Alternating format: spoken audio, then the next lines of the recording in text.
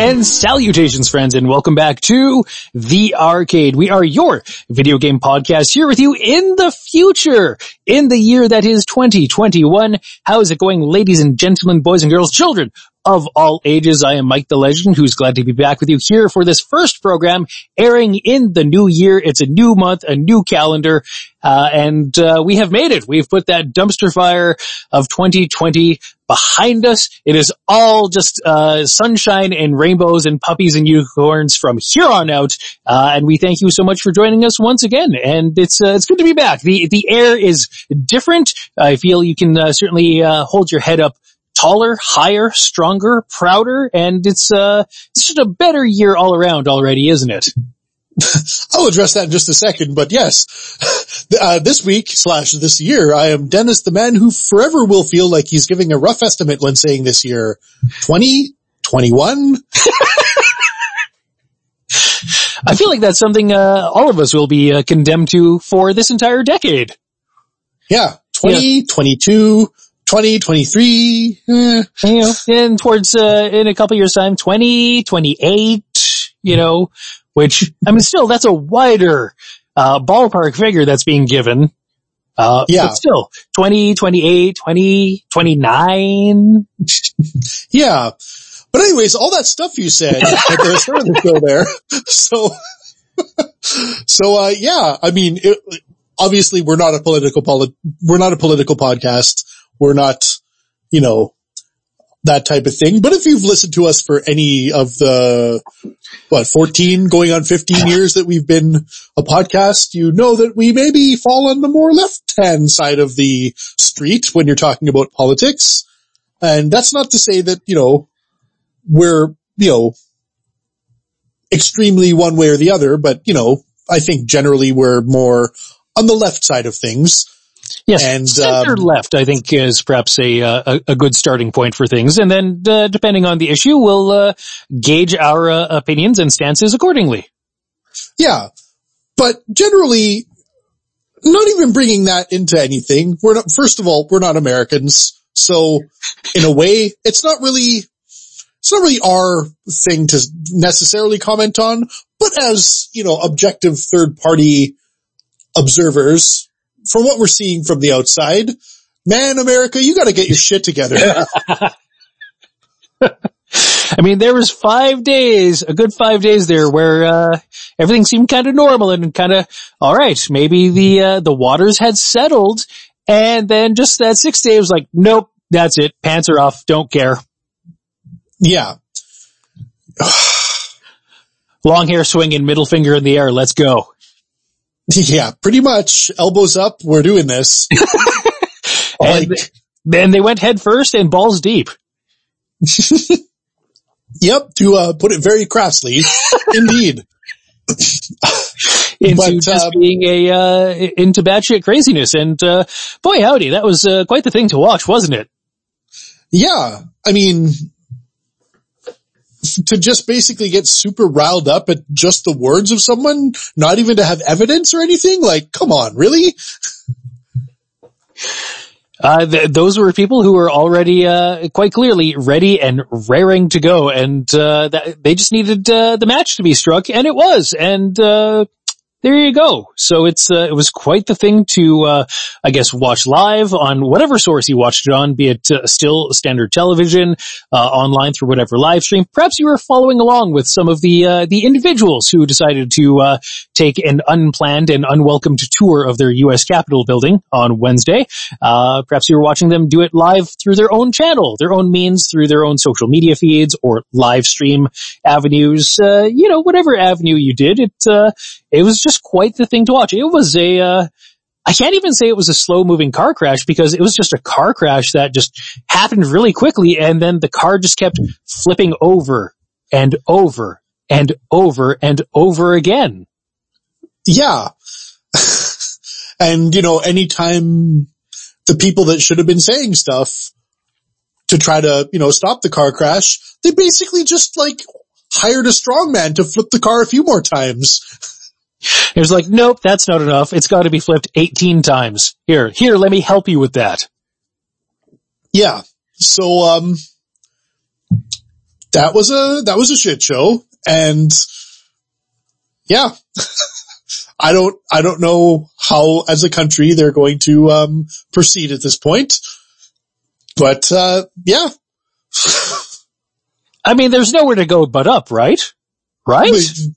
Maybe? Hopefully? I mean, I think it's safe to say at this point, as we are still, even in the first half of the first month of this new year, we don't know what kind of twists and turns, ups and downs it's going to have, but we certainly do know the twists and turns, ups and downs that the previous year had. 2020, I think, is safe to say the first year that fully, reveled in being a dumpster fire. The first time I've seen a year receive unanimous votes across the board, even from the Russian judge, as being a dumpster fire of a year. And we are here on this program going to be doing part 1 of our look back at the previous 12 months. So this week we are going to focus on the bigger stories from 2020 as a calendar year. Next week we'll focus on some things you may have missed because there was a lot that happened, and it's easy to have missed some of the other stories. We'll bring that to you next week. This week, we've got a handful of topics that we're just kind of going to be going through, rehashing a bit, maybe reminding you of some things, and of course, opining, re-opining, or opining anew, perhaps with some different perspective on some topics. And I think we can just get into the first one here, because when we think of the year that was 2020, there's going to be one word, and one word alone, that comes to our mind as we sit here looking back on it, and that is the word COVID. Yeah. Well, either that or coronavirus. Yes. One or the two. Interchangeable. Yeah, interchangeable. COVID-19, coronavirus. You're going to hear one or the other. And then there's a few other subwords that you're going to hear, think of when you think of 2020. And that was, unprecedented and new normal and things like that. And bullshit. Those are all, and bullshit, yeah.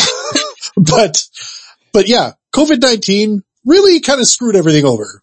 Everything got shut down. Everything. Everything everywhere got shut down. Yeah. So it's funny to think, as basically 1 year ago, January of 2020, as you and I were convening to do our one look back at the year of 2019, and of course there was no outlay, no understanding of the world as it was going to unfold in the next 12 months. There's no way anyone could have known what was going to unfold, and how could anyone ever plan for or anticipate there's going to be a major viral pandemic? Yeah. To the degree of what, the Spanish flu was in history books. Maybe worse. Because we live in a more globalized society now. So, no one could tell that. That's not something anyone was basically able to tell. But yeah, once we knew, we tried to do stuff about it.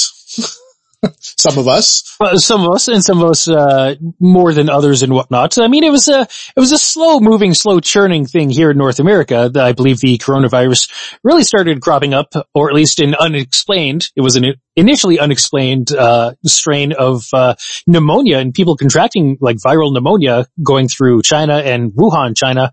I think in the last 6 weeks of 2019, hence why it's got that suffix of 19 at the end of it.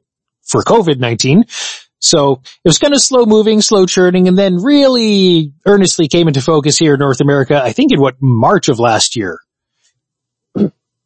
Yeah.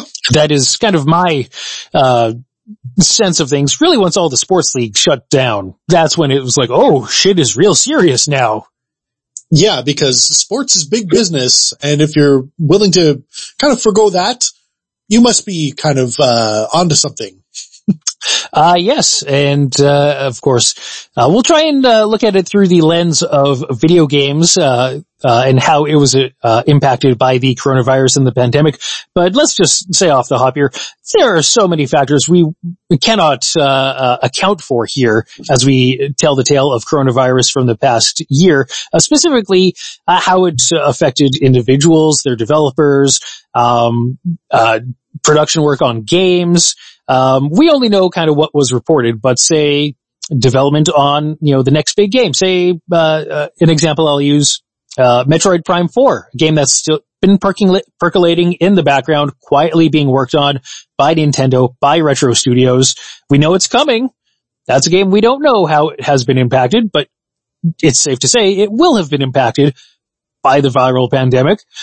We only know what we know and what kind of came about and what we spoke about here on the show for the past several months. And it kind of all kicked off back in February because the first ones really to kind of come out and have any sort of announcement relating to news and the impact of the coronavirus in the video game community was the organizers of the Game Developers Conference, because right at the end of March, not the end of the March.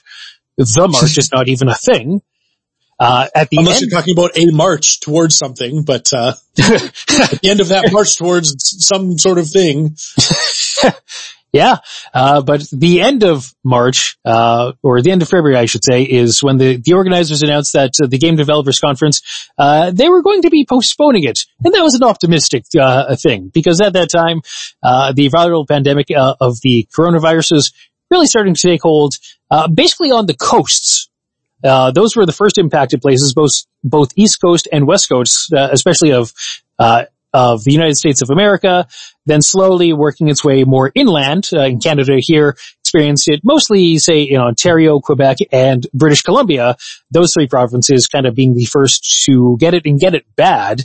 So that was in the early part of 2020, but the Game Developers Conference, at the time, they said that they intended to host an event later in the summer, but the intention at the time, of course, being to host a physical event, which once the pandemic really took hold, that's just not a thing. We're not allowed near other people now. That's correct. As you and I continue to record this show from our remote locations, and as you continue to work remotely from home, as do so many other people. Yep. Yeah, it's kind of changed everything. Like, this is, like, I hate to use the phrase because new normal is such like an annoying buzz phrase, but this really has become sort of like the new normal. Since then, it's been like 9-10 months since I've been working from home, since a lot of people have been working from home or have been out of work. I mean, I've been one of the lucky ones, and, thankfully that's been the case. But yeah, it's kind of interesting to look back at how optimistic people were starting even in March, with the thought that, maybe the Game Developer Conference is going to be postponed until summer. We saw obviously that never ended up coming to fruition in the traditional sense. Like, it's just, like basically any physical event that was supposed to happen was initially postponed and then eventually just never really happened. That was like the big pattern. Yeah, I recall even also at the end of February, Mojang, kind of in light of the fact that there was this kind of new strain of virus, this respiratory virus going around called the coronavirus, that was kind of starting to really take hold across the United States of America. Mojang had announced that they would be holding, for the first time in several years, something known as the Minecraft Festival, and they were going to hold it in Florida. And then literally a week later, they announced that, that's canceled because this thing is actually serious, and a physical event to have a lot of people in one space at the same time, not a good idea. Yeah. So this was going to be a physical event that was going to replace the Minecon Earth live stream event that had been going on for the previous couple of years, but I believe that kind of fell by the wayside as well. So yeah, so that was, I mean, I did enjoy that story. I mean, kind of tickled, like, oh, okay, they're announcing this event. That's kind of brazen. That's kind of displaying some level of gumption and perhaps tone deafness to the current situation. Here we are a week later. Yep, no, that's not a thing that's happening. Okay, cool, good. All right. Exactly. But then, yeah, I guess following that, E3 was canceled in March. And And E3, I mean, in the lead up to the announcement by the Entertainment Software Association that E3 was going to be canceled, it was kind of a slow death. I mean, people were, kind of leaving that organization or planning, or the planning committee for the event. I believe Jeff Keighley was supposed to be involved with the event again this year in some way, shape, or form. He left over creative differences for the direction of the event, and so the ESA announced back on March 11th that they were canceling E3 for the year 2020, which, on the one hand, okay, it's normally kind of a tentpole event on the gaming convention calendar, which last year was entirely upended and there really weren't game conventions, but at the same time, E3 as an event itself has really been losing its luster, especially as other events have kind of come up and been a lot more, say, fan-friendly and just had greater focus in their organization. And that's actually another interesting point I think it's worth kind of mentioning here. Given the success of some of these other online type events that have kind of cropped up, or, you know, the fact that, hey, a year did go by without an E3, without a game developer conference, without a Tokyo Game Show, and yet, you know, nothing fell apart.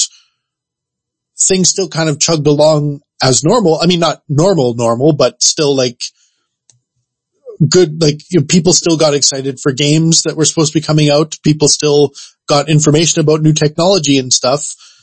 Maybe the lasting implication of this is that we might see a lot of different things take a different approach in the future, right? Like maybe it's not going to be, maybe the focus won't be physical events anymore. Maybe physical events will just be sort of, you know, more like less for the ad part and more for, you know, maybe if they're actually trying to make a big event of it, or just for the sake of the convention goer, you know, that type of thing. Because if you're still able to kind of get the same work done through a live stream or through just releasing direct videos, do you really need to rent like a big event center and for several days? Like, do you really need to eat that cost? Like, is that going to be worth it to you?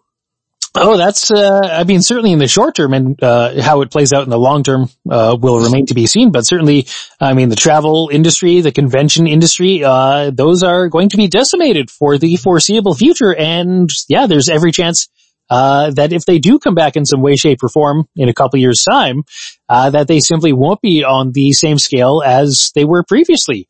And it's not just for the games industry as well. I mean, every sort of industry and you know, avenue of business you can think of, there are some various conventions held there within in various parts of the world at different times of the year, but that's just not really going to be a thing anytime in the future. No.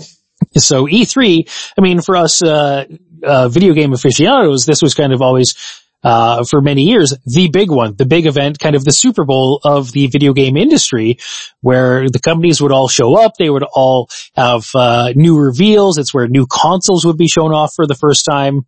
And even before 2020, we've seen the decline of importance of E3 to the game industry. Yeah, exactly.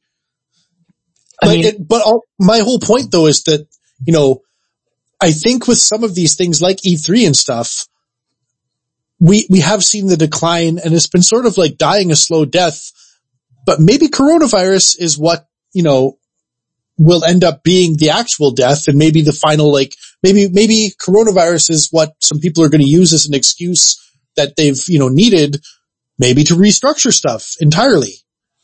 Certainly, and in the specific case of E3, I can certainly see that being a necessary restructuring. I can see perhaps, or hopefully could see the ESA taking this time to kind of rethink, revise just what an E3 should be. What is it meant to be? What is its purpose? I believe in the past couple of years, even before 2020, Sony declined to participate. So one of the quote-unquote big three companies was not there to have floor space. They were not renting booth space, a considerable amount of booth space from the ESA. So that's also revenue loss for the ESA because they rent the hall and then, rent the space to all the other companies that show up. And it's expensive to go and show and present your wares. It's, to rent the booth space and to go and, if you're a smaller company, you're priced out from being at E3. Yeah. E3 is really just the domain and has been the domain of the biggest companies, but the biggest companies are finding more efficient ways to get their message out instead of participating in this big brouhaha of noise and sound and overstimulation and competing with so many other companies for attention and eyeballs and press. Just wait. Avoid that E3 time. Just kind of do your own thing. Again, Nintendo most famously with their Nintendo Direct videos, they've been releasing information on their schedule for years now. Yeah, so maybe this could just be another one of those weird cases where Nintendo was sort of ahead of the curve. Yeah, I think that's true. And even in light of the cancellation of E3, Microsoft and Ubisoft also followed, that announcement saying that they would hold their own digital events, which of course amounted to their own versions of a Nintendo Direct, to fill the void of getting their news out, their branded news out there for people to consume. Microsoft, of course, had a strong impetus to get it out with the launch in 2020 and late 2020 of their new Xbox consoles. We'll talk about that later on in the show. So they, of course, wanted, and it was necessary for them to get their messaging out there about the new console and whatnot. So they needed that avenue to do something.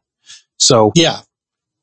But E3 wasn't the only one. As you mentioned, Tokyo Game Show canceled this year. Game Developers Conference canceled for the year of 2020. I believe even the Gamescom event in Cologne, Germany was initially going to be delayed and then rescheduled for August, and then I think it was around April it got closer, or it became clear that it just wasn't going to be possible, simply because of the German government basically putting in restrictions on travel and movement and gathering of people through the end of summer. So Gamescom basically transmorphed quickly and became a digital-only event. And they may stick with that too, because Gamescom would have tens of thousands of people on their show floor at any given time. I think they'd routinely have like 70 or 80,000 attendees in the course of a couple days. Yeah. Which obviously in pandemic times equals bad. In regular times that might be good because there's nothing like a room full of people for, energy levels and stuff. Like anyone that's done any sort of performing or have been to a conference or been to a concert even can attest to that. Hell, even a sporting event. A sporting event for sure. The room can be electric if the home team is doing well and things like that. But yeah, if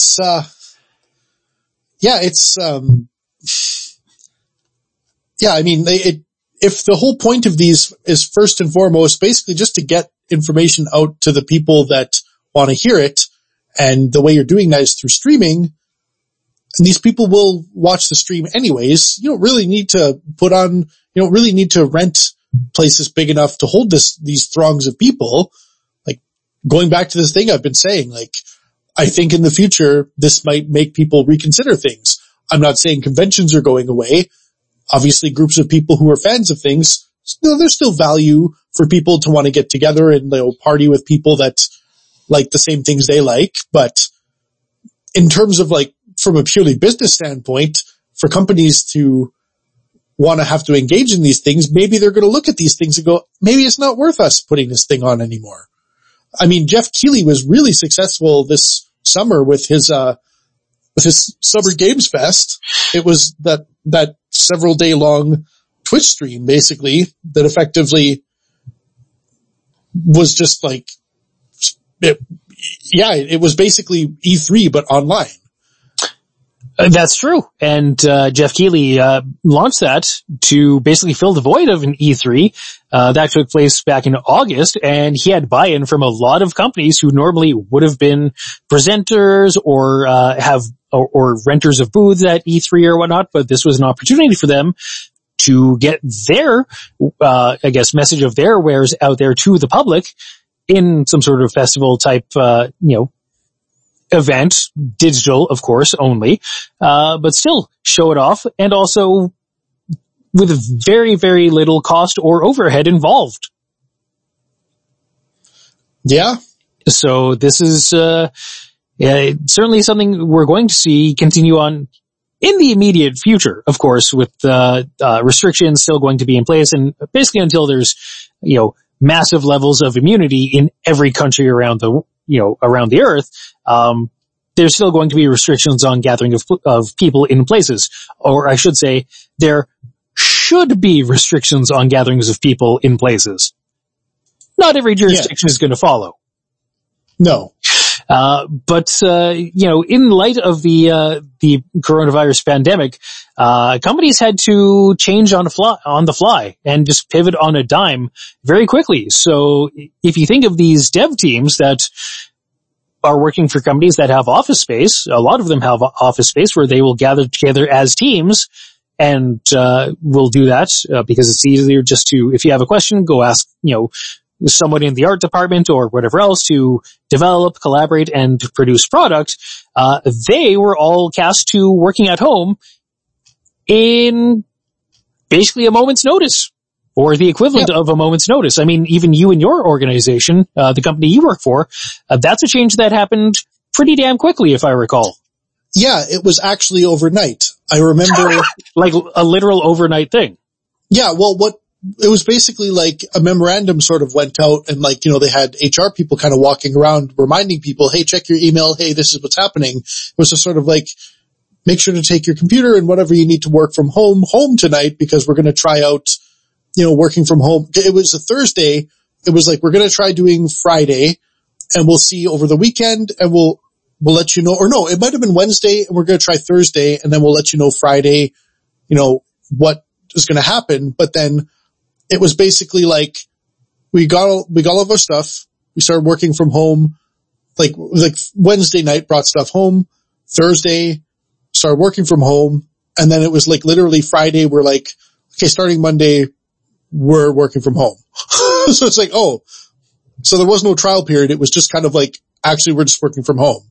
And then since then, we've been working from home. And that was like back in March 12th or 13th, I think. So yeah, it's just been, I would imagine that it's been very similar for other companies, but as it's been said to me before by some people, it's like, oh, well, all you software developers, you basically invented working from home. So yeah, fair enough. True. And I believe, you kind of fall under what, the term you hate, but the new normal, because even if there's a future when, you could go back to the office, maybe, people like you who've been working from home see the merit and the benefit to it, and maybe question the need of an office. Yeah. I mean, I know that there have been actually other big tech companies stepping away from video games for a second. I know Shopify, they made a big play to basically say, they've moved entirely to a 100% remote workforce, and they're a massive company with something like 10,000 employees. So, they're like a huge name in Canada, and I think around the world they're pretty well known as well, but they're a big name. And I mean, they, a lot of Canadian tech companies anyways looked at them and kind of looked at that almost like a guiding star of like, oh, well, if Shopify's going to do it, maybe we should do it. They gauged everything. And I mean, it is a huge money savings not having to have a big campus or whatever else. So that's a thing. I mean, just even at an individual level, there's definitely benefits to working from home if you are able to, get the work-life balance kind of going properly, but, lack of commute, literally your communication becomes a lot more important and a lot more focused because like you were saying, yeah, something that does often happen with tech teams and stuff, like when you have cross-disciplinary teams like developers and designers and things like that, there will often be a tap on the shoulder, or metaphorically speaking, sometimes it'll be a message to be hey, can we meet for 5 minutes and discuss a thing? And then you can just easily get together and whiteboard a thing out. But oftentimes those meetings will be very ineffective because, well, I'll get one thing from this meeting and then just work, and then I'll ask you again when I have more questions. But, that's a very inefficient kind of way of working. And when you're working from home, someone might not actually be online for, if their office hours are X to X, you have to kind of make sure we have to kind of make sure their schedules line up. I'm looking at their calendar. They have other meetings going on. They have these things going on. So if I have an hour with this person, I need to make it count, and we can't mess around and do whatever else. So I can see this becoming this, I think has been a good way to flex communication muscles, and hopefully other people in, my/other industries feel the same way for working from home, because that's a thing. But it's, there, obviously, if you're not used to working from home and then you go into working from home, though, obviously there's going to be a transition period. And while you probably can ramp back up to working as fast as you were before, there's going to be, it's like learning a new tool. When you're learning a new tool, there's going to be a slowdown period, right? And I think we saw that reflected this year with a lot of the game companies that had obviously a bunch of delays that, there was lots of companies saying that games that were on track were obviously no longer on track because the working from home thing. Yeah, and those are just the games that we know about that had announcements to them. I mean, like I mentioned kind of off the top of this topic, there are games in development maybe we haven't heard about for a while. Again, I use the example of a Metroid Prime 4 in development right now between Retro Studios and Nintendo to release at some future point for the Switch. But, a game like that, we know it exists. We know it's being worked on. We haven't heard about it for a while. We don't know the scope or the impact of a, switch to a remote work team. Don't know what that's going to have on the game or the development or its eventual release cycle. I think maybe one of the biggest games to be impacted that we know about, well, actually there's two I'll mention. One really kind of dovetailed too perfectly into this viral pandemic. Back at the start of April, Sony announced that they were delaying the release of The Last of Us Part 2, basically until further notice.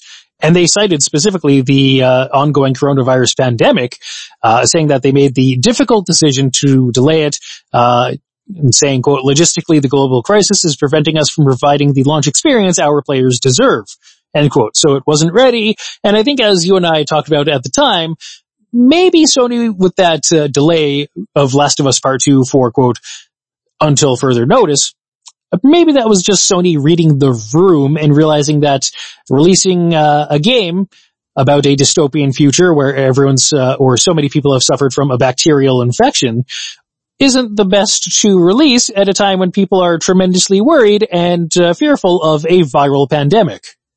Yeah, exactly. I think that's more than fair to make that assumption, because the game was eventually released and to acclaim and stuff, but I don't know how much more spit polish they would have needed, because I think they have, Sony and Naughty Dog, I feel like they've been doing it for long enough and putting out high enough quality stuff for long enough that they kind of have a handle on, their release dates. So for them to have sort of an unexpected, oh, actually, this is getting delayed. It's probably not for any sort of, actual spit polish. We need to put a little bit more time into this game reason. No, and let's follow that thread of reasoning here, because as I said, April 2nd, Sony announces Last of Us Part 2 delayed until further notice. Okay, totally understandable in light of everything going on. Okay, cool. Couple of weeks later, basically 3-ish weeks later, 3.5 weeks later, April 28th, Sony announces a revised release date for Last of Us Part 2. So Last of Us Part 2, it originally was going to come out May 29th, but then, again, start of April, Sony says, not so fast. So then April 28th, Sony says, hey, we've got a new date. So The Last of Us Part 2 went from an originally planned release date of May 29th, then released ultimately on June 19th. So 2.5 weeks was the delay in Last of Us Part 2 being released. Yeah. that's not really time to work out spit and polish. No, that's, if anything else, that's maybe to work out a supply chain issue, which of course, like, Sony had their fair share of in 2020 as well. Not even getting into the PS5 yet, but yeah. So yeah, Sony Last of Us Part 2, which I figured they would hold off until perhaps there was a greater sense of this viral pandemic is under control. Maybe there's at least some reduced sense of fear and great trepidation in public about the coronavirus, and maybe they'd wait for that particular environment to release Last of Us Part 2. And Sony said, no, we're just going to delay it by about 2.5 weeks. Which, okay, they are certainly allowed to. So the other big game that we know was impacted with some sort of development delays and process because of the coronavirus was Halo Infinite, which was supposed to be, or was the title you could easily envision being a launch title for the Xbox Series X when it came out. Of course, that didn't happen, and the Series X still has not really had any killer apps or any killer first-party apps that make you look at it and go, I need that system to play that game. Son of a bitch, I'll get it. I mean, Halo is probably the biggest tentpole title and tentpole series in Microsoft's arsenal, but they announced that back on August 11th, Microsoft did that they and 343 Industries made the call to delay Halo Infinite into 2021. In a statement put out to Twitter, studio head Chris Lee said at the time, quote, "We've made the difficult decision to shift the release to 2021 to ensure our team has the adequate time to deliver a Halo game experience." Later on saying, quote, "that it is not sustainable for the well-being of our team or the overall success of the game to ship it this holiday season." So in no small part, I'm sure that's owed to the transition and the change that the team had to make to working from a collaborative, same environment to working remotely, everyone just kind of to their own devices on their own devices. Indeed.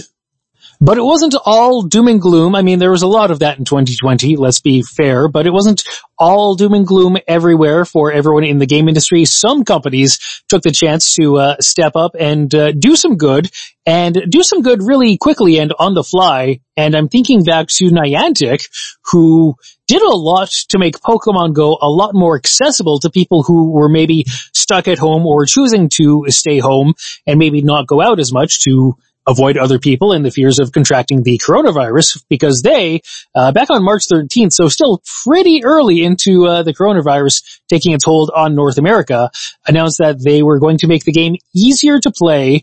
They announced that you'd be able to still play it in isolation. And they also announced that they were going to cut in half the distance it would take to hatch eggs in the game or hatch eggs in incubators. They were going to increase things like the spawn rate of Pokemon in the wild and tweaks left, right, and there to make Pokemon Go more accessible, which in these times people kind of needed something to turn to. And Pokemon Go is one of the games that people turn to. I mean, of course, not even talking about Animal Crossing, which just sold a goddamn assload of games, all because people were locked down right at the time the game was coming out and needed a distraction. But other companies too, like Mojang, who may have looked kind of silly announcing the Minecraft Festival. They also announced in March too that they would be releasing education packs free for kids through Minecraft, because some kids, well, they will have transitioned to remote learning and they need to, I guess, learn about their history and their environment, their social studies, whatever else, their geography in different ways. So Mojang was going to be releasing those packs free for students and youths as well. So good on them. But 2020 is also a year that we just saw a lot of sustained, earnest efforts made on the part of gaming companies to be better corporate and social citizens. Not all of them, but I mean, there are some of them that are still just horrible, horrible companies, and that will never change. But we saw on the part of like some smaller companies and some not as small companies doing good, and a lot of them raising money for good causes. I mean, the year 2020 started off as the year tends to start off with the Games Done Quick people holding their awesome Games Done Quick festival. So the 2020 edition started off raising over $3 million, $3.16 million for the Prevent Cancer Foundation. So that was good on them. Yeah, as it always is. They're usually, good guiding lights for, good tidings for the year to come, really.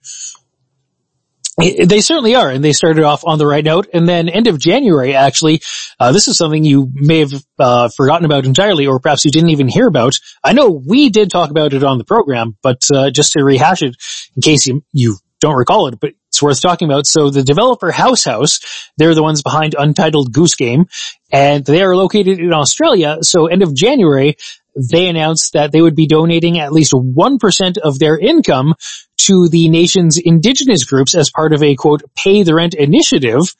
And Pay the Rent is a group or movement that asks non-Aboriginal Australians to give back some of their wealth that they have gained from the invasion and appropriation of indigenous land to help, quote, traditional landowners in their struggle for self-determination and economic independence, end quote. So, an kind of unprecedented and unprompted bit of good done by House, the Untitled Goose Game people. And we saw other things through the year, like other companies had their own perhaps in-game fundraisers. Call of Duty released a special DLC pack, Activision released a special DLC pack for Call of Duty to raise money for Australian wildfire relief, which raised because in case you forgot, those also happened in 2020. The coronavirus kind of overtook that news cycle, but the Australian wildfires were a huge problem. Yeah, that's how the year started. That's how 2020 started, was with the nation of Australia, and in particular in the outback, and just many portions just going up in wildfires, which was absolutely terrible. But we also did see the Games Done Quick people. Credit to them. They are another group that pivoted on a dime, and so they kind of shifted around their 2020 game schedule. So the Summer Games Done Quick got pushed back by a couple weeks to accommodate a basically almost spur of the moment coronavirus game or Corona Relief Done Quick event. That happened in April, just over the course of a weekend, and raised over $400,000 for, quote, went to a group called Direct Relief, a, quote, humanitarian aid organization with a mission to improve the health and lives of people affected by poverty or emergencies, end quote, which there's a lot more people experiencing poverty or emergencies as a result of the pandemic. Yeah, there sure were. And then we got into the summertime, and this is where a whole lot of the money raised by game companies came from and was derived from.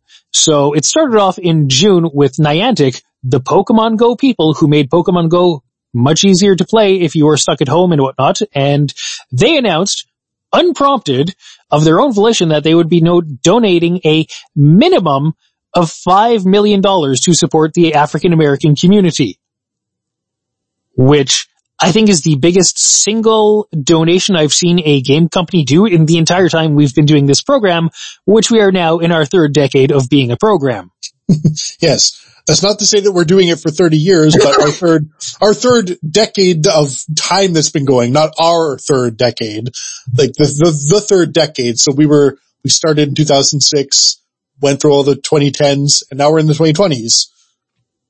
Yes. So. Yes, this is not a 30-year-old program. We joke about being old men, but, good God, we're not that old. No, we're not that old. Although sometimes, those bones, man, they're feeling it. Yep. But, So good on Niantic. Again, start of June, they announced a minimum $5 million donation, as they announced, quote, announced that they'd be donating proceeds from ticket sales from the Pokemon 2020 or Pokemon Go 2020 Fest, saying in a press release, well, I guess a statement put to Twitter, which is the equivalent of a press release, quote, half of the proceeds donated will be used to fund new projects from Black gaming and AR creators that can live on the Niantic platform, with the ultimate goal of increasing content that represents a more diverse view of the world. The other half will go to U.S. nonprofit organizations that are helping local communities rebuild, end quote. So about a week later, the Pokemon Company, the ones who actually do all the Pokemon games, announced that they would be matching Niantic's donation of at least $5 million. So these African American community organizations would be getting at least $10 million of Pokemon money. Yes. Or Pokemoney, as we might want to call it. Which we don't. If we were in person, I'd punch you for that. That was terrible. Yes. Yes. I trust you will punch yourself as penance. Oh yeah, absolutely. Good. Appropriate and called for. And because we're not, in the same location, you can't see me winking. But I heard it. Or crossing my fingers. Yes. That's not the only large amounts of money that were raised for, Black Lives Matter related causes. Yeah, social justice causes. Social justice causes for, mostly African American communities, because that's the ones who a lot of the things have been happening for. But itch.io put a bundle together, which was the bundle called, just Bundle for Racial Justice and Equality, which ended up also raising $8.1 million of funds for Black Lives Matter. And that was a crazy bundle because you got over 1,000 games with that, didn't you? Yeah. And I regret 1,700 games. And I just missed it. I was going to donate towards that one because it looked like a good deal. But, I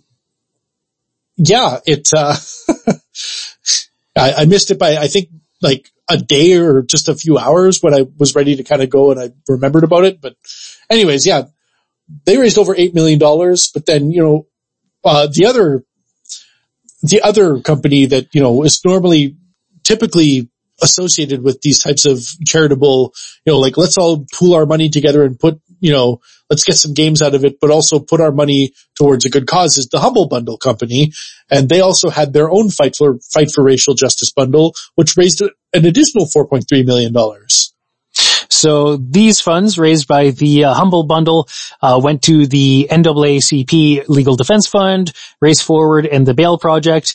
And the itch.io bundle also had funds that was split evenly between the NAACP Legal Defense and Education Fund, as well as the Community Bail Fund. So two organizations, or a couple of organizations, getting just a lot of money. And that was just in June. So there was just a lot of this gaming money flowing to these groups in June. I mean, granted, every dollar helps for the fight for racial equality in the United States, which, will always look to be an uphill battle. But yeah, every little bit helps. And then come the end of July, Niantic had announced a more firm figure. So the start of June, like I said, they announced that they would be donating a minimum $5 million, but the amount that they were going to donate would be half of their ticket sales for the 2020 Pokemon Go Fest.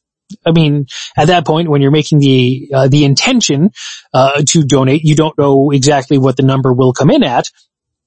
So they announced on July 28th that they had actually doubled their donation to social justice causes, going from $5 million, donating a final tally of $10 million to groups that support the Black communities, rebuild and support Black developers, and other worthwhile causes. So $10 million from one company. Jesus Christ. Yes. And that's just Niantic. I looked into it, but I could never really find any sort of press release or official confirmation on how much the Pokemon Company ended up donating to social justice organizations.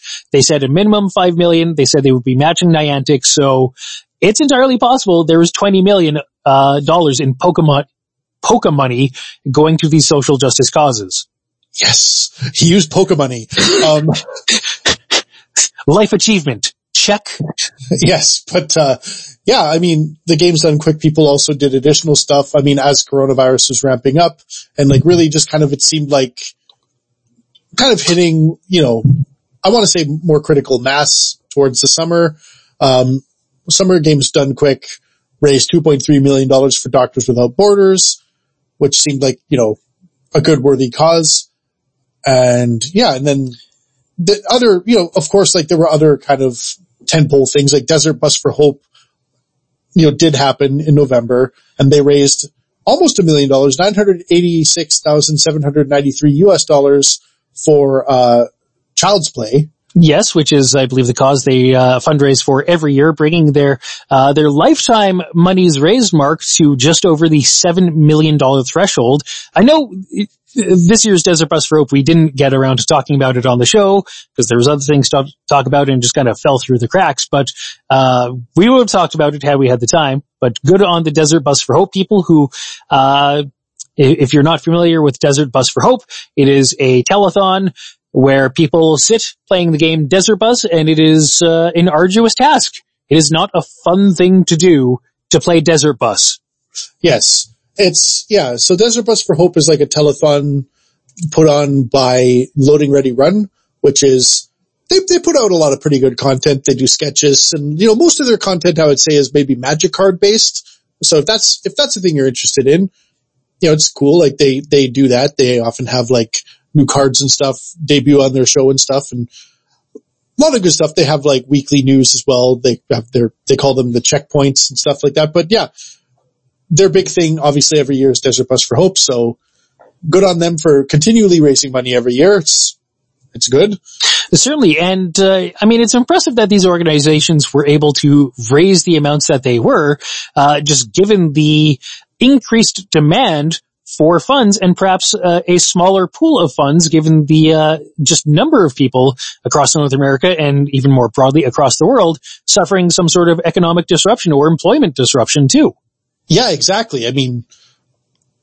Like I've said it several times, like I feel like I've been very privileged and, lucky that I do work in a career that, lets me work from home, and I didn't lose my job. Girlfriend didn't lose her job either. It was just, we were able to work from home, and super lucky, but a lot of people haven't been lucky. People who work like, in other industries like the restaurant industry and like airlines, retail, just hospitality in general has kind of got really screwed around. So, it hasn't been fun.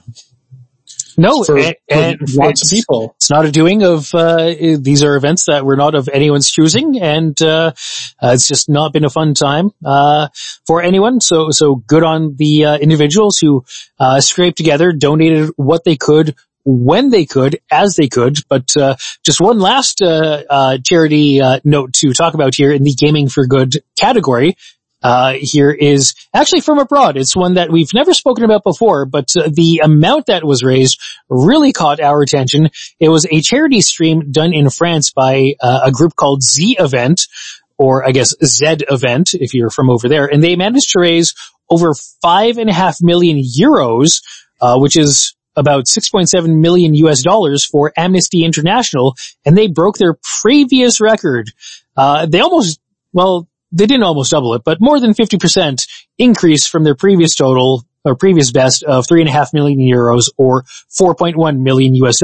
So it's an annual event. It's a charity telethon gaming stream with marathon gaming sessions all streamed on Twitch. So a lot of people reached out to offer praise and kudos and congratulations to the participants of this Z event or Z event charity stream. Even one of them being French President Emmanuel Macron, who offered a congratulatory note on Twitter saying, quote, "You can be proud to have mobilized more than 5.7 million euros, a record, to uphold human rights with Amnesty, proud to have shown that by being united and in solidarity, we can accomplish great things," he wrote in words that were then translated into English by Google Translate. Yes. Because I know I can't really piece together all of a statement put out in French. Yes, Duolingo only gets you so far. Yeah. 10 years of taking French in school only goes so far, and basically I'm going to pick out the keywords and go from there and just try to cobble together a meaning in my head. Yes, 10 years of French in school 18 years ago only goes so far. That's the kicker, my friend. It sure is, but every so often I still kind of surprise myself and my girlfriend, who's bilingual and can speak in both French and English. I manage to surprise and impress her and horrify her sometimes with the French I can bust out. Yes, I do the same. I do the same sometimes. It's not always proper French, but by God, I give the old college try. Absolutely. But, yeah, so, going from good things that happened, we're gonna go back to a slightly bad, but, not universally bad, just specifically bad for one company. So, it would be remiss if we didn't talk about CD Projekt Red, Cyberpunk 2077, and the whole shit show that was. It was absolutely a shit show, and perhaps this is some recency bias coming through, by placing it kind of as high up in the order as we have, but, it's unavoidable that, yes, there is recency bias to be had here, just given that it was the last big title to launch in 2020. There was a whole lot of anticipation for it, and there was a long lead time of people looking forward to it, and then the end product, for some parties, for some systems, did not live up to the billing and hype and expectation. And we'll work through the whole shit show aspect of it in a moment, but I think it's worth kind of going through the history of the Cyberpunk 2077 timeline as we know and understand it, because, as I mentioned, this is a game that had a long lead time to get people excited. It had a long lead time to be perfected. It had a long lead time to eventually release. There's no excuse for it to be as bad as it was. I think the one other thing that's worth noting is that it would, given the long lead time it had, it could have had a longer lead time. It should have had a longer lead time. If people waited 3 years, they probably could have waited another year. That's true. So you and I have both just mentioned there was a long lead time for Cyberpunk 2077. Let's dig into that now. Because the first time we heard anything announced about a Cyberpunk game being developed by CD Projekt Red was October of 2012. Oh, okay, yeah. So that was when they announced that that was their next project they would be working on. So October of 2012, Witcher 3 had not even come out yet. Yeah. So obviously, maybe when they announced that as a thing that they were going to be working on, doesn't necessarily mean that they started actually working on it yet. It probably just means it was slotted in next as the next big idea, that they maybe had a whole bunch of, maybe concept work done or whatever for that, because obviously they were still in the thick of Witcher 3, and, when Witcher 3 came out, it kind of acted as a way to kind of woo the greater gaming world with how great of a developer CD Projekt Red seemingly is. I mean, you say that maybe it was still just, early development stages, but January of 2013 is when they showed off the very first bit of footage from Cyberpunk 2077. So they had some element of dev work done, at least enough to put out a trailer. It was a very brief trailer, didn't show off a lot, really didn't show anything more than, one specific scene. I don't think that was dev work. I still do think that was still concept work. Okay. I think it was mostly just looping in a couple of artists and saying, hey, maybe giving a couple of artists some storyboard stuff and, hey, build these 3D models and whatever. I don't know if you want to consider building 3D models dev work, but they're necessary. Yeah. But then I guess on the same regard, is making a 3D movie, it is making the newest Pixar movie dev work. That's sort of the distinction I'm drawing in my head. Okay. I'm thinking it's more concept work where they just maybe got some 3D animators involved and maybe didn't loop in any devs or actual project creators or anything like that yet necessarily, but it's possible that they just kind of had some, artists working on stuff just kind of even on the side, which, as we learned, they were not a company immune to crunch as well. And if, in a crunch culture, when you're working all the time anyways, maybe some degree of that will be stuff that you want to work on your own. And maybe there's going to be people doing that, but I'm speculating anyways. But yeah, so we did hear about it first in 2012, but yeah, chances are their hands are probably tied with actual dev work with The Witcher and stuff for a while. But anyways, Yeah, they probably shifted the Witcher team over once Witcher 3 was, all set for release, and then the work in earnest began on Cyberpunk 2077, because I believe it is the same people in the same team. Yeah, and the same game engine and everything. I mean, when you boot up the game, full disclosure, I have been playing Cyberpunk 2077 on a PS4 on the janky broken system, so I can say it's not as bad as I was expecting it to be, but it's still not a polished experience compared to Witcher. Not even close. Not up to the standard that you would expect from CD Projekt Red. No, it's not. So, again, 2012 was when CD Projekt Red first announced that this was the next thing they were going to be working on, a game based on the Cyberpunk tabletop RPG series done by Mike Pondsmith. We got a very early look, could just be early concept work in 2013, and then the team just kind of went back, they were quiet, and just kind of working on it here and there for however long. Fast forward to June 2019, and it was during the Microsoft E3 presentation that CD Projekt Red showed off a new trailer for the game, and that's when they showed off, one, the Keanu Reeves character for the first time, and two, showed off announced the release date of April 16th, 2020. Okay, fine. So everyone's all kind of set. All right, looking forward to it. April 2020. Cool. We can dig that. January of 2020. And CD Projekt Red announces that no, they're pushing the game back from April 16th by a good 5 months to September 17th. Okay. At the time, in a press release, the company said, quote, "We are currently at a state where the game is complete and playable, but there's still work to be done. Night City is massive, full of stories, content, and places to visit, but due to the sheer scale and complexity of it all, we need more time to finish playtesting, fixing, and polishing. We want Cyberpunk to be our crowning achievement for this generation, and postponing launch will give the precious months we need to make the game perfect." End quote. So that was January. So we go ahead. We're in June of last year. All right. So Cyberpunk, still looking forward to a release in September? Well, nope. CD Projekt Red says, not so much. They announce in June they're delaying the game by 2 months, pushing it back from September to November 19th. All right. And again, they reiterate that it's finished, the game is finished, both content and gameplay wise.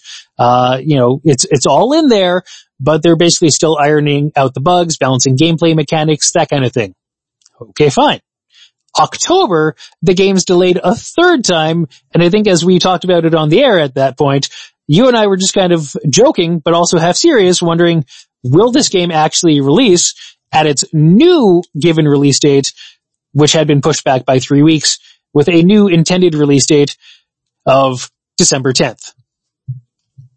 And lo and behold, the game actually did come out on December 10th.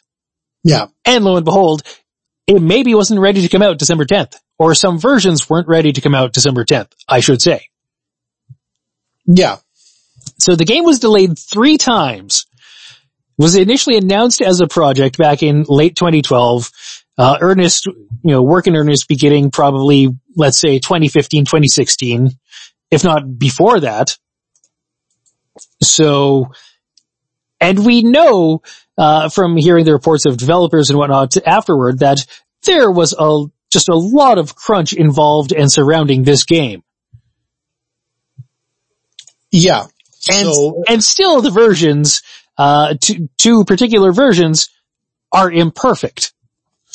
Yeah. Well, I mean, I think the biggest problem with this game, well, of course this is also just because of recency and stuff. So this is like fresh in mind, but I think the biggest problems were that, when they were showing gameplay footage, they were saying that it was running on a PlayStation 4, but it wasn't actually running on a PlayStation 4. It was actually running on a PC that was decked out. So the perfect version you saw running on a PlayStation 4 was a lie. Yes, they never actually showed it running on the existing gen / previous gen / PS4 / Xbox One. Yeah, exactly. Or they'd be showing it running on a PC perhaps as well, or just a PC decked out to really make it look as good as possible. And I believe on the PC version, yeah, it looks fine. Looks and runs fine, no problems, no bugs. PS5 version, Xbox Series X version, same deal. looks fine, runs fine, it's A-okay. For whatever reason, the decision was made on the part of CD Projekt Red higher-ups to focus on those versions and get those working as good as can be, while the PS4 and Xbox One versions, those lagged. Those perhaps did not get the obvious love and attention that they so badly needed. Yeah. Which is a mind-boggling decision to me, because at some point that decision had to be made. I mean, you are developing for multiple platforms, and no matter how easy it is to develop for one and just kind of do something to port it over, to bring it over to another system, go from PS4 to PS5 or PS5 back to PS4 or whatnot, there's work involved.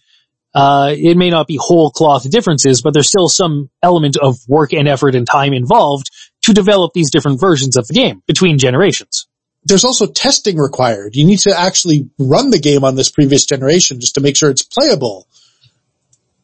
You sure do, and with something as big and expansive as Cyberpunk 2077, that just means you need that much more time for playtesting, don't you? Yeah, it should be. But regardless of that fact, even before the game came out, CD Projekt Red was boasting that they had a shit ton of pre-orders and had already made their dev and marketing costs back for the game, which is ridiculous. So December 10th, same day Cyberpunk 2077 comes out, the company announced in a financial report that they had already gathered 8 million pre-orders for the game. 74% of those pre-orders came for digital copies, majority being on PC, 59 to 41, the rate of PC pre-orders versus console pre-orders. So some estimates saying that on Steam alone, the game generated 50 million in revenue, which is not insignificant because also in that same financial report, or in a separate financial report, I believe, CD Projekt Red said that basically they had already made their dev and marketing costs back just from the pre-orders and the initial day one sales of Cyberpunk. Now, this is a big game. It's been long in development, so the development costs and marketing costs, not insignificant. Yeah. But apparently made both of those back. But yet it was pretty soon after the game was released, we started to see the calls, the questions, the cries of what the hell is wrong with this game come out from the public, from reviewers, from, many different quarters playing it on previous gen consoles, which is mind-boggling to me because those are the consoles with the biggest install bases. Yeah, those are the people who are likely going to be playing it, especially since they're if you think about when a new console is released, people probably aren't switching over to that new console for at least a couple of years from the previous generation. So there is that cutover period. Yeah, it's not, one starts and the other's dead right away. Yeah. To my recollection, I don't think that's really ever happened. No, I mean, even in the waning days of if we go back a long time to the waning days of the Nintendo, the original Nintendo, there were games released up until 1994? 4? 94. I think the last one was Wario's Woods in 94. Yeah, so 1994, the Super Nintendo had been out for about 3 years at that point. So 3-year cutover period, even between Nintendo systems for first party games, they're still targeting previous systems because they know, hey, not everyone's going to buy the new system yet. And they knew it back then. So the fact that it, never, I don't know. This is just a huge blunder, and just overall, this has caused a lot of different problems for CD Projekt Red. It's forced them to release, a number of different, as people have been saying, kind of disingenuous press releases, saying oh, we really apologize for this. We have to own this mistake. It's a big, thing. We just, we shouldn't have done this. We shouldn't have put a game out without really testing it on the previous generation. And unfortunately, what that means is more crunch for their developers now, because now there's probably the whip being cracked saying we released this game and we have to get it working properly on the previous generation. Go. We have 3 weeks to release a patch. Go. Yeah, after the whip was already being cracked on them to get it out and ready for a release date, or at least, get it in some semblance of ready for a release date on December 10th, because the executives and higher-ups did not want to delay the release date any further. So it apparently in a company town hall in December, the executives, joint CEO Adam Kaczynski, explained that the board is to blame for the situation. He said that they were too focused on getting the title on shelves after 3 previous delays, and they, quote, underestimated the scale and complexity of the issues affecting the Xbox One and PS4 versions of the game, saying specifically, quote, we ignored the signals about the need for additional time to refine the game on the base last-gen consoles. It was the wrong approach and against our business philosophy. On top of that, during the campaign, we showed the game mostly on PCs. This caused the loss of gamers' trust and reputation, and the reputation that we've been building through a big part of our lives. That's why our first steps are solely focused on regaining those two things. We are concentrated on fixing Cyberpunk on last-gen consoles. And of course, there was a Q&A session with employees, blah, blah, blah, and there was just a lot of generic management gobbledygook that, took the blame, but never really offered any specifics of what the hell went on. Why did all this happen? Yeah. Like, why not just simply delay the previous gen versions for Xbox 4 and PS1, but still release on PC, PS5, Xbox Series X? Yeah, I mean, that's a very valid point. Why not do that? But now as a result, like, the fallout of this is not something that's going to be an overnight fix for CD Projekt Red, because now the game is flagged as having performance warnings on the Microsoft Store for Xbox One. I believe it was actually taken off of the PlayStation Store for PlayStation 4. Yes, on December 17th, representing the first time any kind of big game, big AAA title like that has had to be removed from the PlayStation Store, which is just mind-boggling that something like that can happen. Like, you have to be really terrible and broken. Yeah. And I think the worst thing, obviously, is something that just kind of happened right before Christmas. On Christmas Eve, it was announced that CD Projekt Red was facing a class action lawsuit from, a cohort of investors, being represented by the Rosen law firm, who is a global investor rights firm, in the Central Californian Court District on behalf of, Andrew Trampi and others who bought CDPR securities, which are fancy word for stock, between January 16th and December 17th of 2020. It's basically like the long and the short of it is, they're alleging, that CD Projekt Red has a quote unquote reckless disregard for the truth, and that they lied about the game's development. Yes. Which, if you're only showing the game on PC and not previous gens,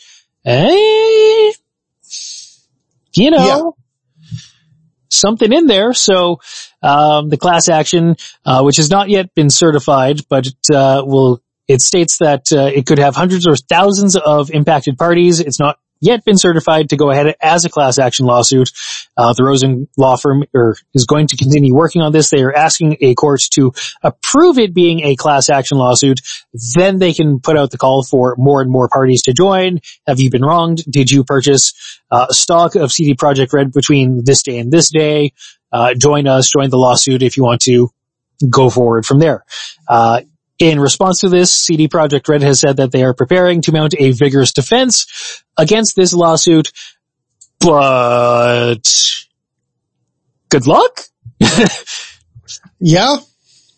The lawyers involved and also the press people involved with the Rosen law firm, say about this lawsuit, quote, had plaintiff, CD Projekt Red, and the other members of the class been aware of the market price, that it had been artificially and falsely inflated by the companies, and the individual defendants' misleading statements, they would not have purchased the company's securities at that artificially inflated price, that they did, or even at all, end quote.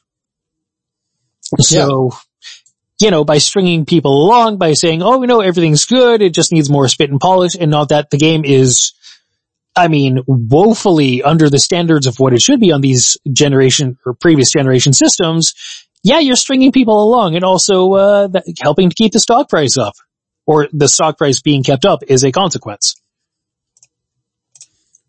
Yeah. So, yeah, CD Projekt Red really shit the bed.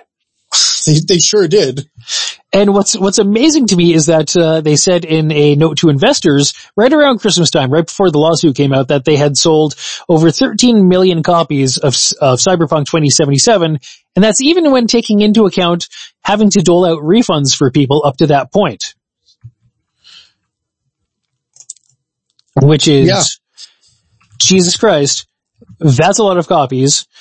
That's a lot of copies. That's a lot of money.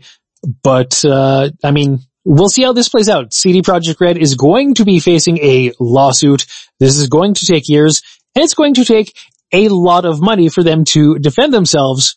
But they aren't the only company engaged in some legal activities that we saw, spending money on lawyers in the course of 2020. That's correct. They are not the only company who are spending a lot of money making lawyers really rich, to put it very lightly. Epic Games, had quite an interesting year. I mean, as if COVID-19 and everything, didn't shake things up enough, they decided to really rock the boat with Apple. Yes, they decided, you know what?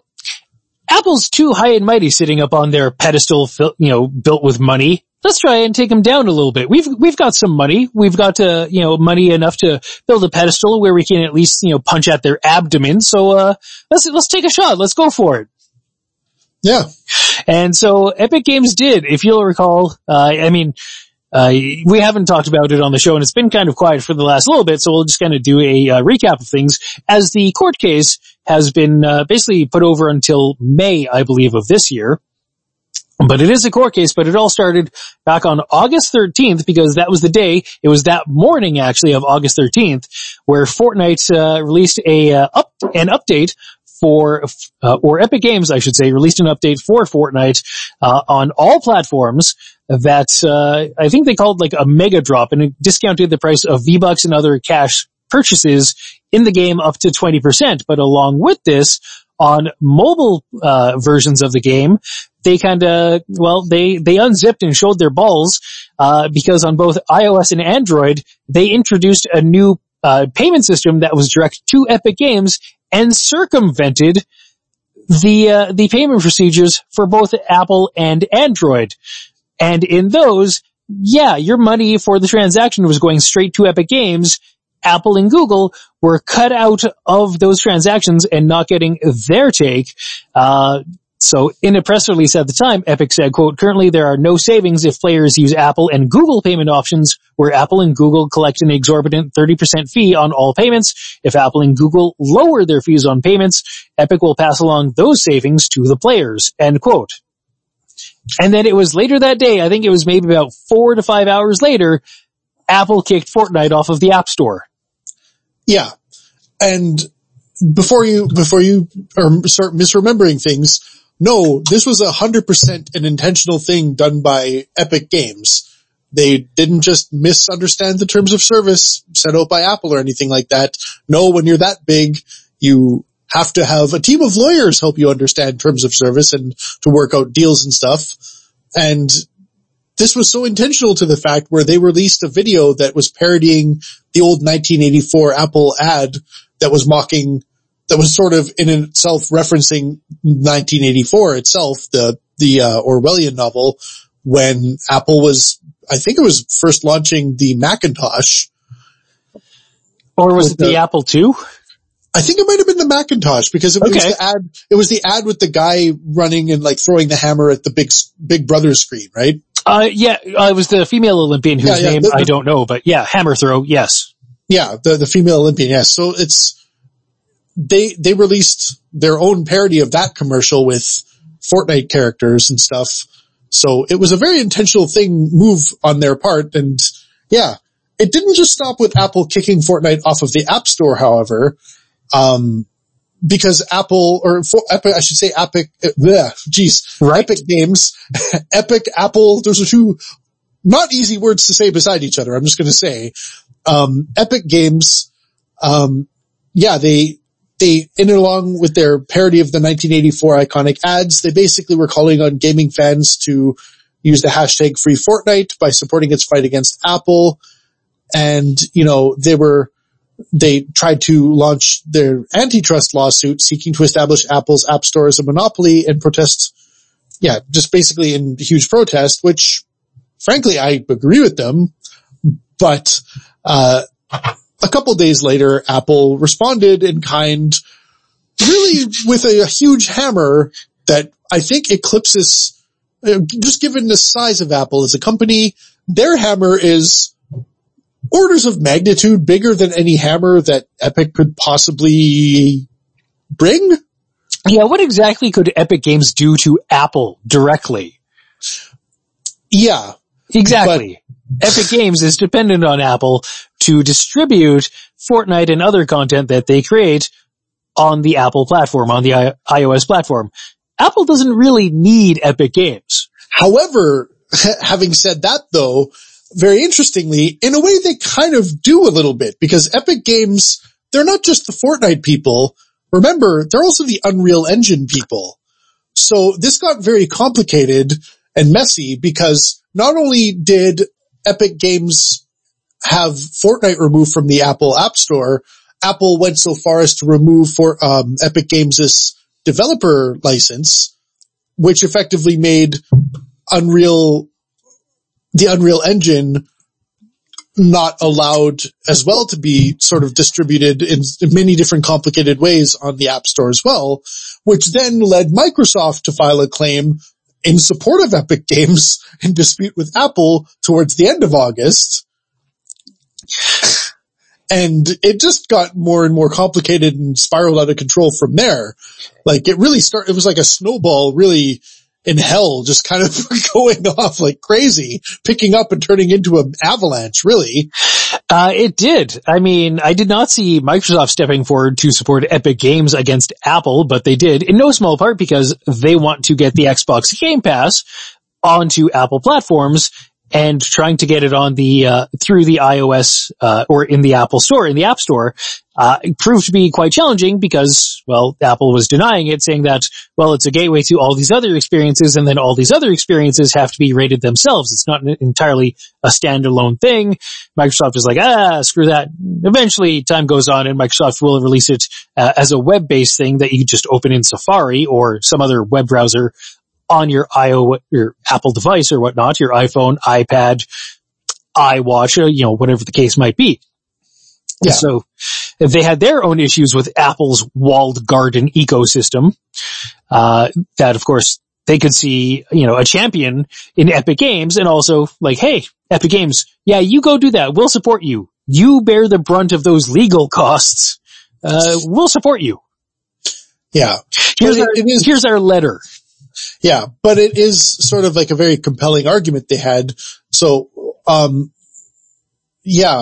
Gamble, who is Microsoft's general manager for gaming developer experiences, he in that letter, there was a couple of interesting quotes. I think the most interesting part of it was here, and I quote, "For example, Microsoft's racing game Forza Street is currently available on iOS and utilizes Unreal Engine. Denying Epic access to Apple's SDK and other development tools will prevent Epic from supporting Unreal Engine on iOS and macOS, and will place Unreal Engine and those game creators that have built, are building and may build games on it at a substantial disadvantage." This is true. This is true, and that is unintended blowback that U.S. District Court Judge, U.S. District Court Judge Yvonne Gonzalez-Rogers kind of acknowledged when she struck down Apple in their attempt to just ban all of the dev tools and access relating to Unreal Engine, ban Apple's attempt to, or prohibit Apple's attempt to ban them from being on the Apple platform, and said that it was a step too far and would have unintended consequences impacting third-party developers, although she did side with Apple over the removal of Fortnite, saying that the company will not be required to reinstate the game to the App Store, saying that the removal of it from the App Store was the result of Epic adding the unsanctioned payment system to the iOS version of the game, and really was a consequence of Apple's or Epic's own making. Yeah. Which it absolutely was, and was part of a larger strategy that Epic Games had and still has in mind to have the walled garden ecosystem of the App Store be declared a monopoly. Yeah. Which, again, I 100% agree with them on it. It is ridiculous that Apple is releasing these devices and they have, inbuilt software on it that is just an operating system. And we all know at this point, after 30 plus years of using computers and stuff, what an operating system is. It's really just like the home program that lets you kind of like use your device and navigate around and stuff. And it's what holds other programs that lets you, do stuff on. But if we think about, I've made this argument before in the past where we think about like computers and stuff, that would be like saying you can only install programs using this computer app store, or like you can only install games through Steam. It's like, no, but like there's other options for installing games on your computer. Like you don't need to go through Steam just to do that. Like, so anyways, but, so then after the initial claim was made, Apple then launched, some countersuits. As is to be expected in these sorts of things. Yeah. Like, so it just basically became a big messy bunch of mess. So, it was for breach of contract, breach of App Store contract, damages, though in terms of $1 trillion company versus a, $18 billion company, damages are probably not going to be super significant, but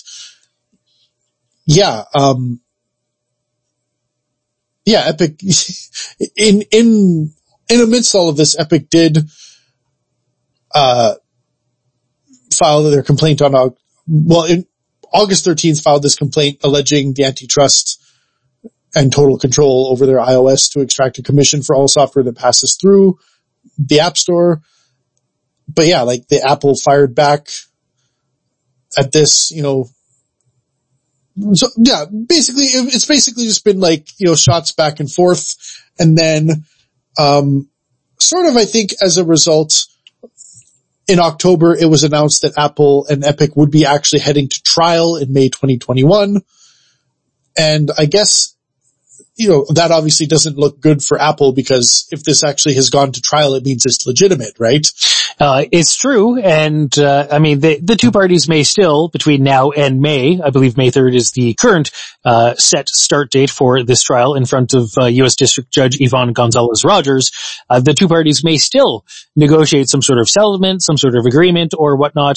I don't know if it would necessarily be to Epic Games' liking because they want to drag, Apple games in front of a court, in front of a judge, and have kind of their policies, their procedures and approaches kind of laid bare to make it easier for everyone, say lawmakers, to see that Apple is running and intending to run a monopoly.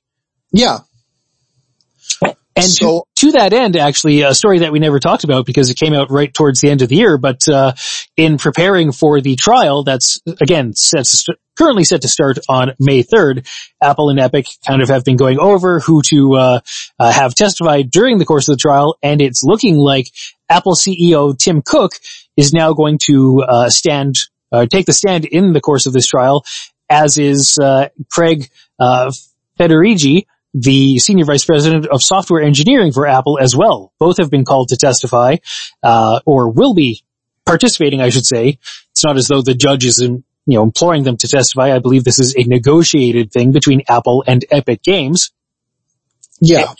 And it's looking like part of the rationale for both Tim Cook and Craig Federighi to participate in this trial. I mean, other than the fact they are some of the top people at Apple, but it's looking like Epic Games wants to discern exactly how Apple is running the App Store and what's involved in it and how it goes about making those decisions.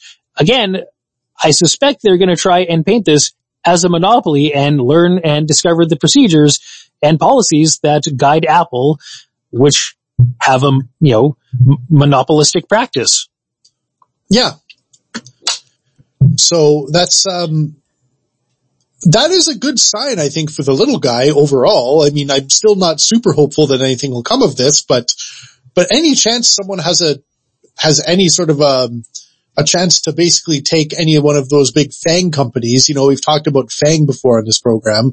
Facebook, Amazon, Netflix, Google, Apple, Google, like in whatever order, like those five, like any one of them, if you have a chance to kind of go up against one of them and actually look like you have, like, this is like almost like unheard of that this is, it was able to go this far, and now that it's going to be in front of a judge and some lawmakers, maybe it's actually going to, like, I'm feeling a little bit more hopeful now.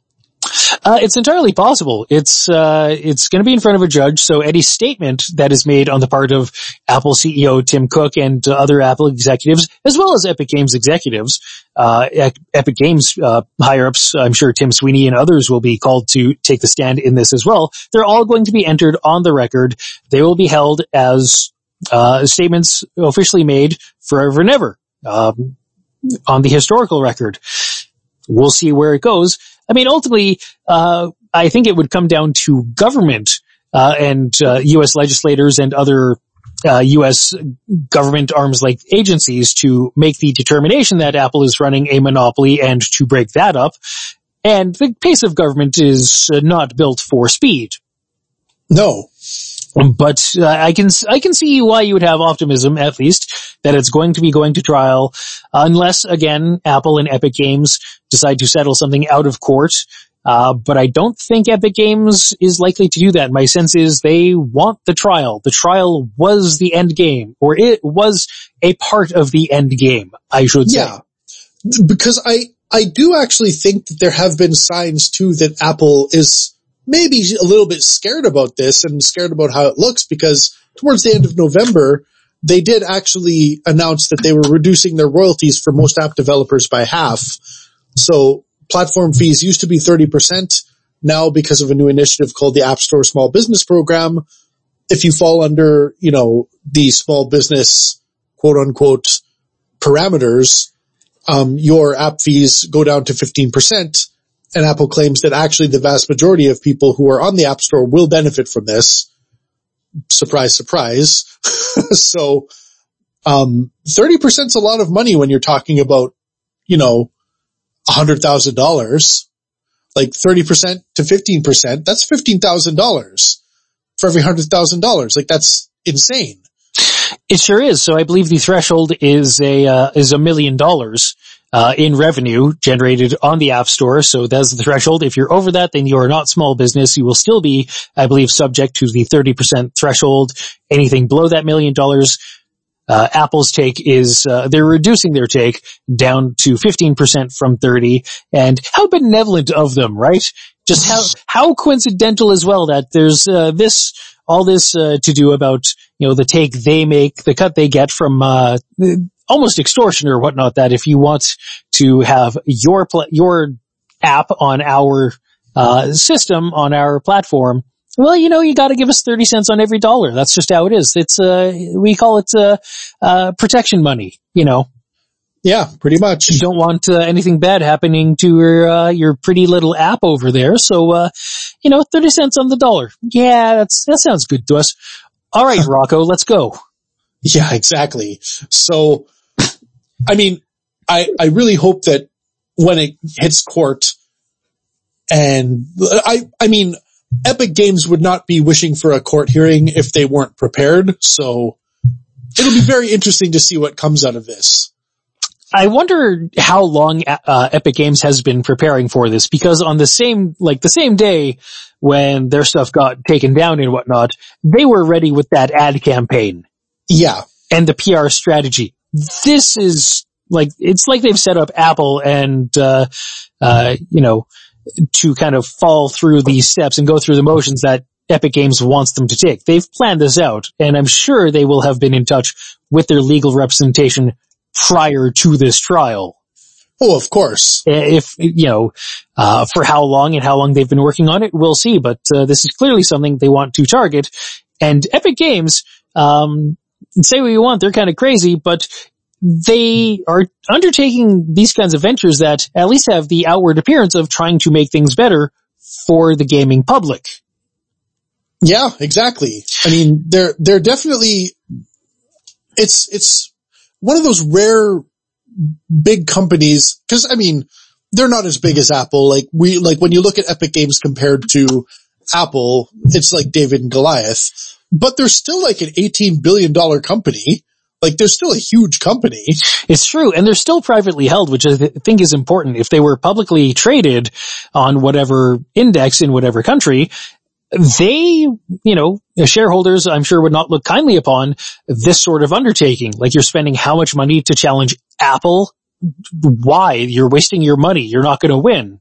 Yeah. Like, this is literally just like a philosophical crusade that you're going on. Like, you can't do that with investor money. You sure can't. And so Tim Sweeney and Epic Games can, because Tim Sweeney owns the majority of the company still.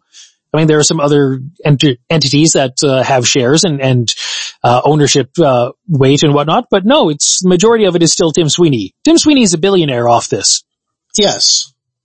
Well, not this directly, but he's become a billionaire with Epic Games. I should clarify my statement there. He's not getting rich off this. In fact, I dare say Epic Games is going to lose this lawsuit. Oh yeah. But I mean, again, the fact that it's gone to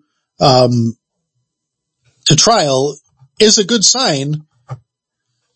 It's true. It's going to go starting again at this point, May 3rd. We'll see how the court slate shakes down as we get closer to it. And I wouldn't be surprised if Tim Sweeney, Epic Games, and the people involved in this have basically laid out a plan with their legal representation to kind of chart a path that takes them all the way to the U.S. Supreme Court. Yeah. Like, play it out to the logical end game. If you get there, cool, you're ready. If not, well, all right, you had a plan just in case. But we'll see where this goes. I mean, this is in line with what we've seen Epic Games do previously, where they tackled royalties and licensing for like other web stores, and also I think game engines too. Yeah. It was not last year. I believe it was 2019 that they undertook some new policies to make things more fair for companies and other smaller development studios releasing titles on the Epic Games Store, or entities using the Unreal Engine to make it a lot more fair and a lot more, I dare say, decent.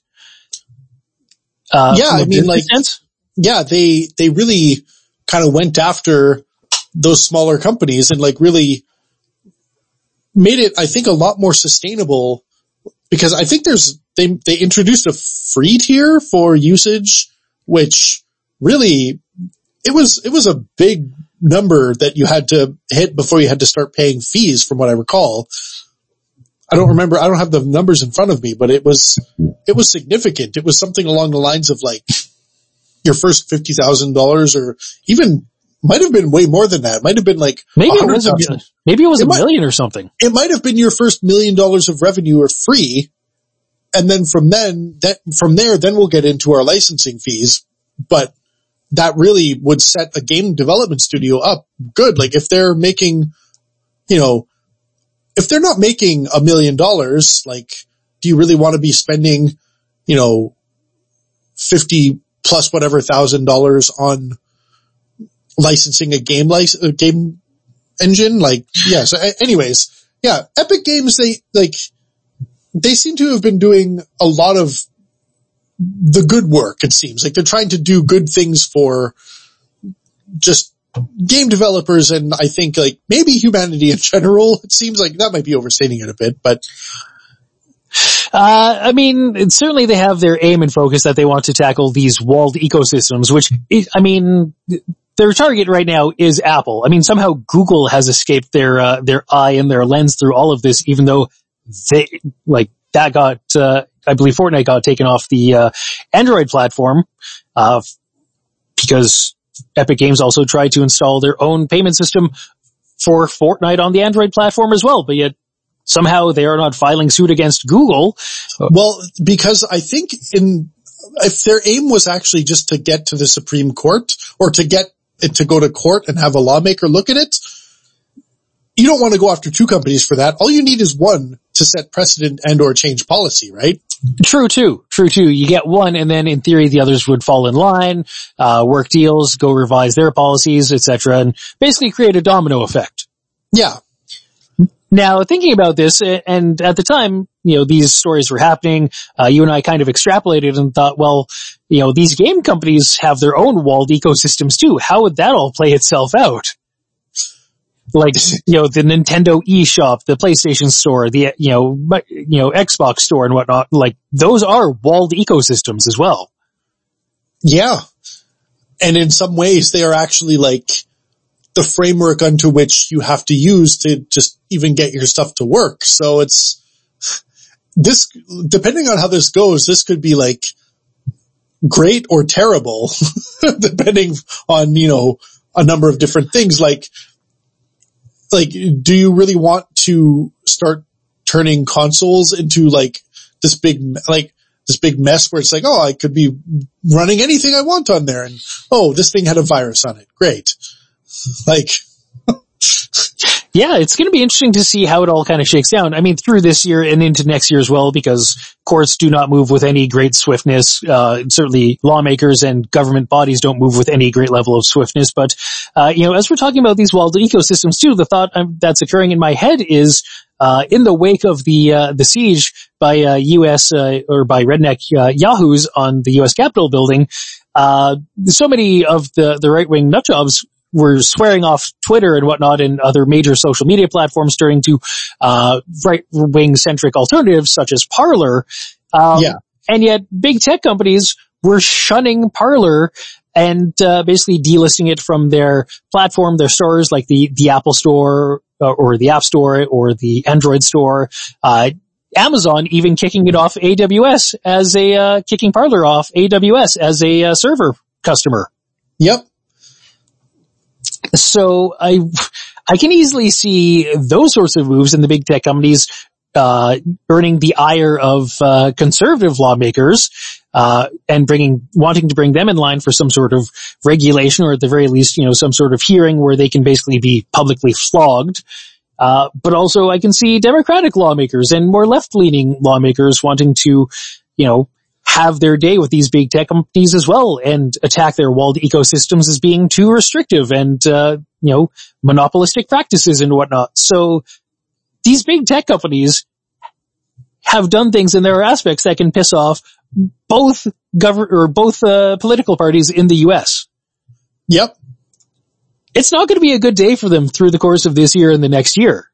No, they haven't. No, it's not going to be. Like,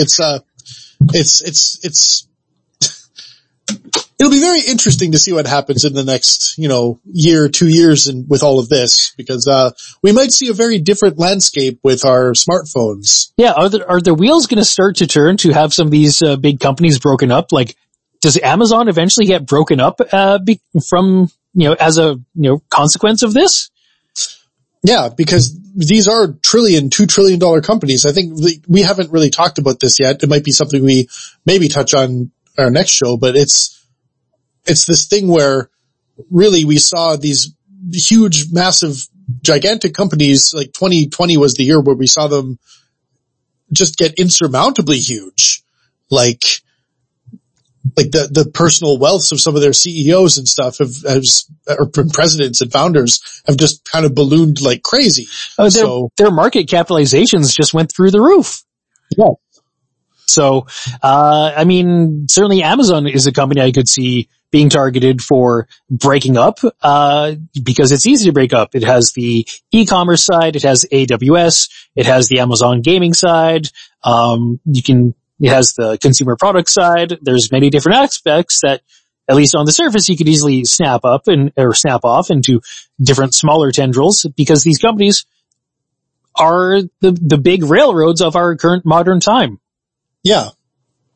So we'll see where it all goes from here, but it's certainly going to be an interesting thing to keep an eye on as the days, weeks, and months go ahead. But one last subject to talk about here, with all the things that happened in the year 2020, with all the craziness, with all the what felt like society crumbling at times, just the constant hopping of from major news story to major news story to major news story, it's kind of hard to believe that, yes, there were new consoles that launched at the end of 2020.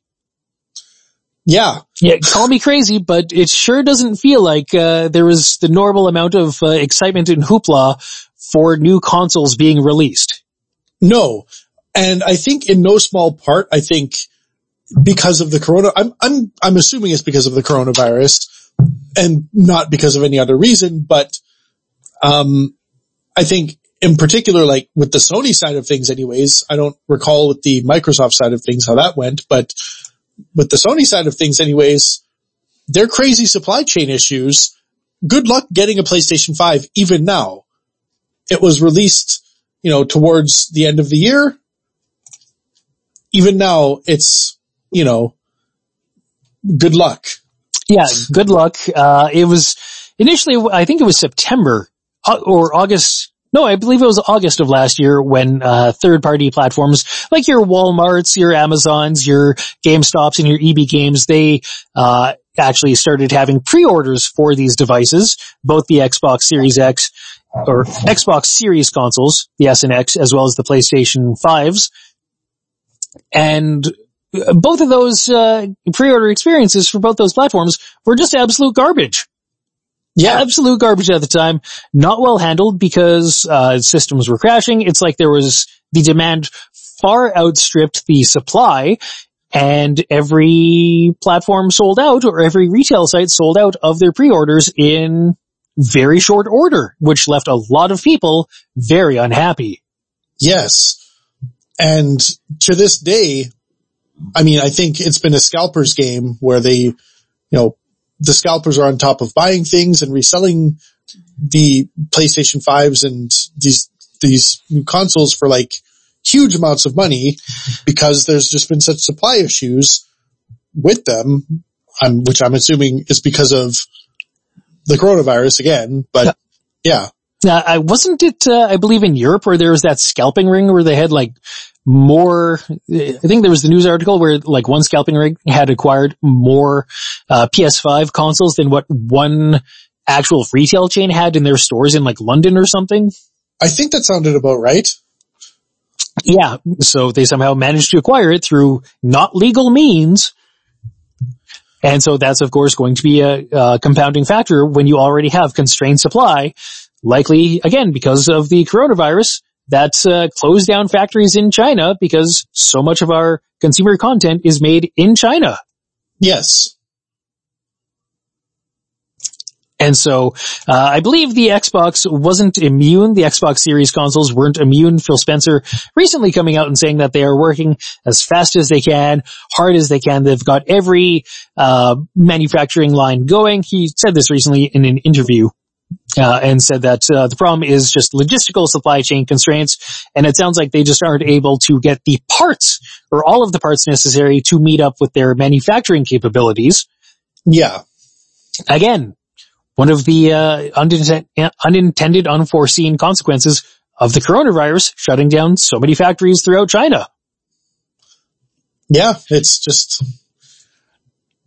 it's been a hell of a year. It has been. Now, for whatever, supply chain problems the companies are having and still having to this day, both of the companies, both Microsoft and Sony, claiming and heralding that the new system they launched this year just did absolute gangbusters. It's the greatest thing since sliced bread. On November 12th, Microsoft claimed that the Series X and S delivered the biggest console launch in the company's history.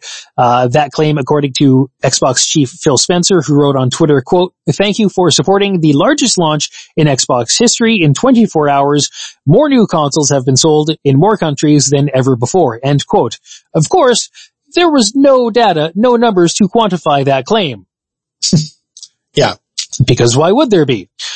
2 weeks later, Sony did the same thing, saying in a press release that Sony and the PlayStation 5 delivered the biggest console launch ever, saying specifically in their tweet, quote, "We want to thank gamers everywhere for making the PS5 launch our biggest console launch ever. Demand for PS5 is unprecedented, so we wanted to confirm that more PS5 inventory will be coming to retailers before the end of the year. Please stay in touch with your local retailers."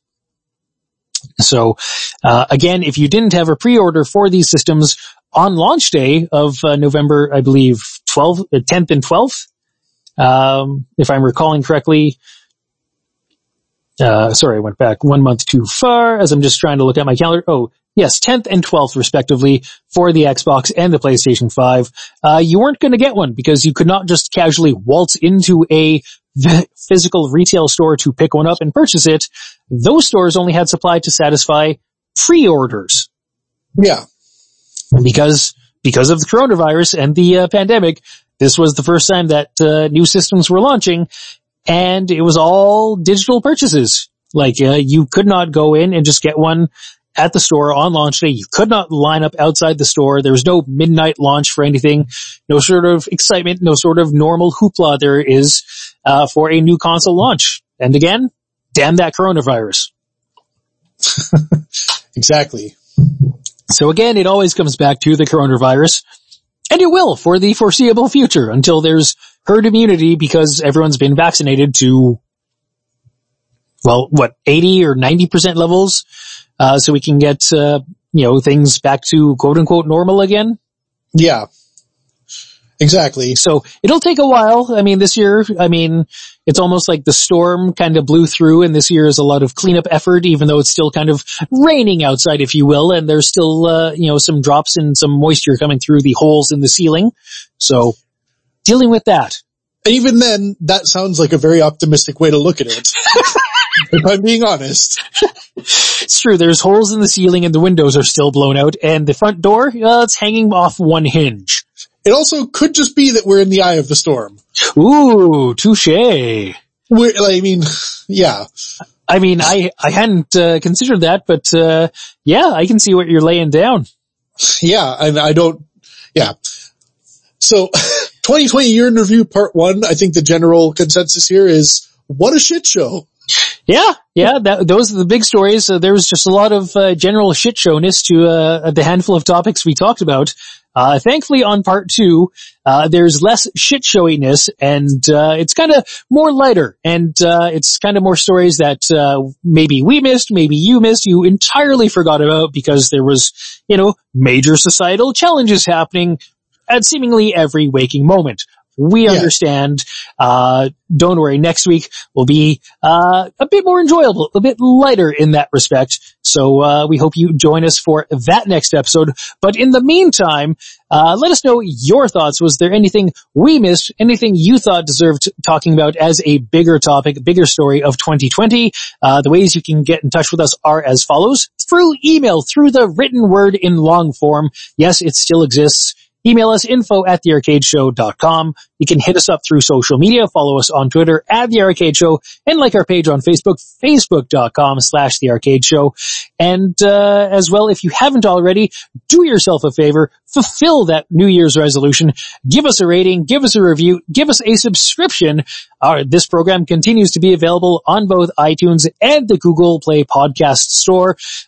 Direct links to our pages on both of those platforms can be found on our homepage of thearcadeshow.com. So that about wraps us up for part 1 of our 2020 Year in Review. Join us again next time for part 2. It's a lighter look, a jauntier look, if I dare say, at the year that was, and hopefully society doesn't crumble between now and then. Fingers crossed. Absolutely. So until then, good night, everybody. Good night.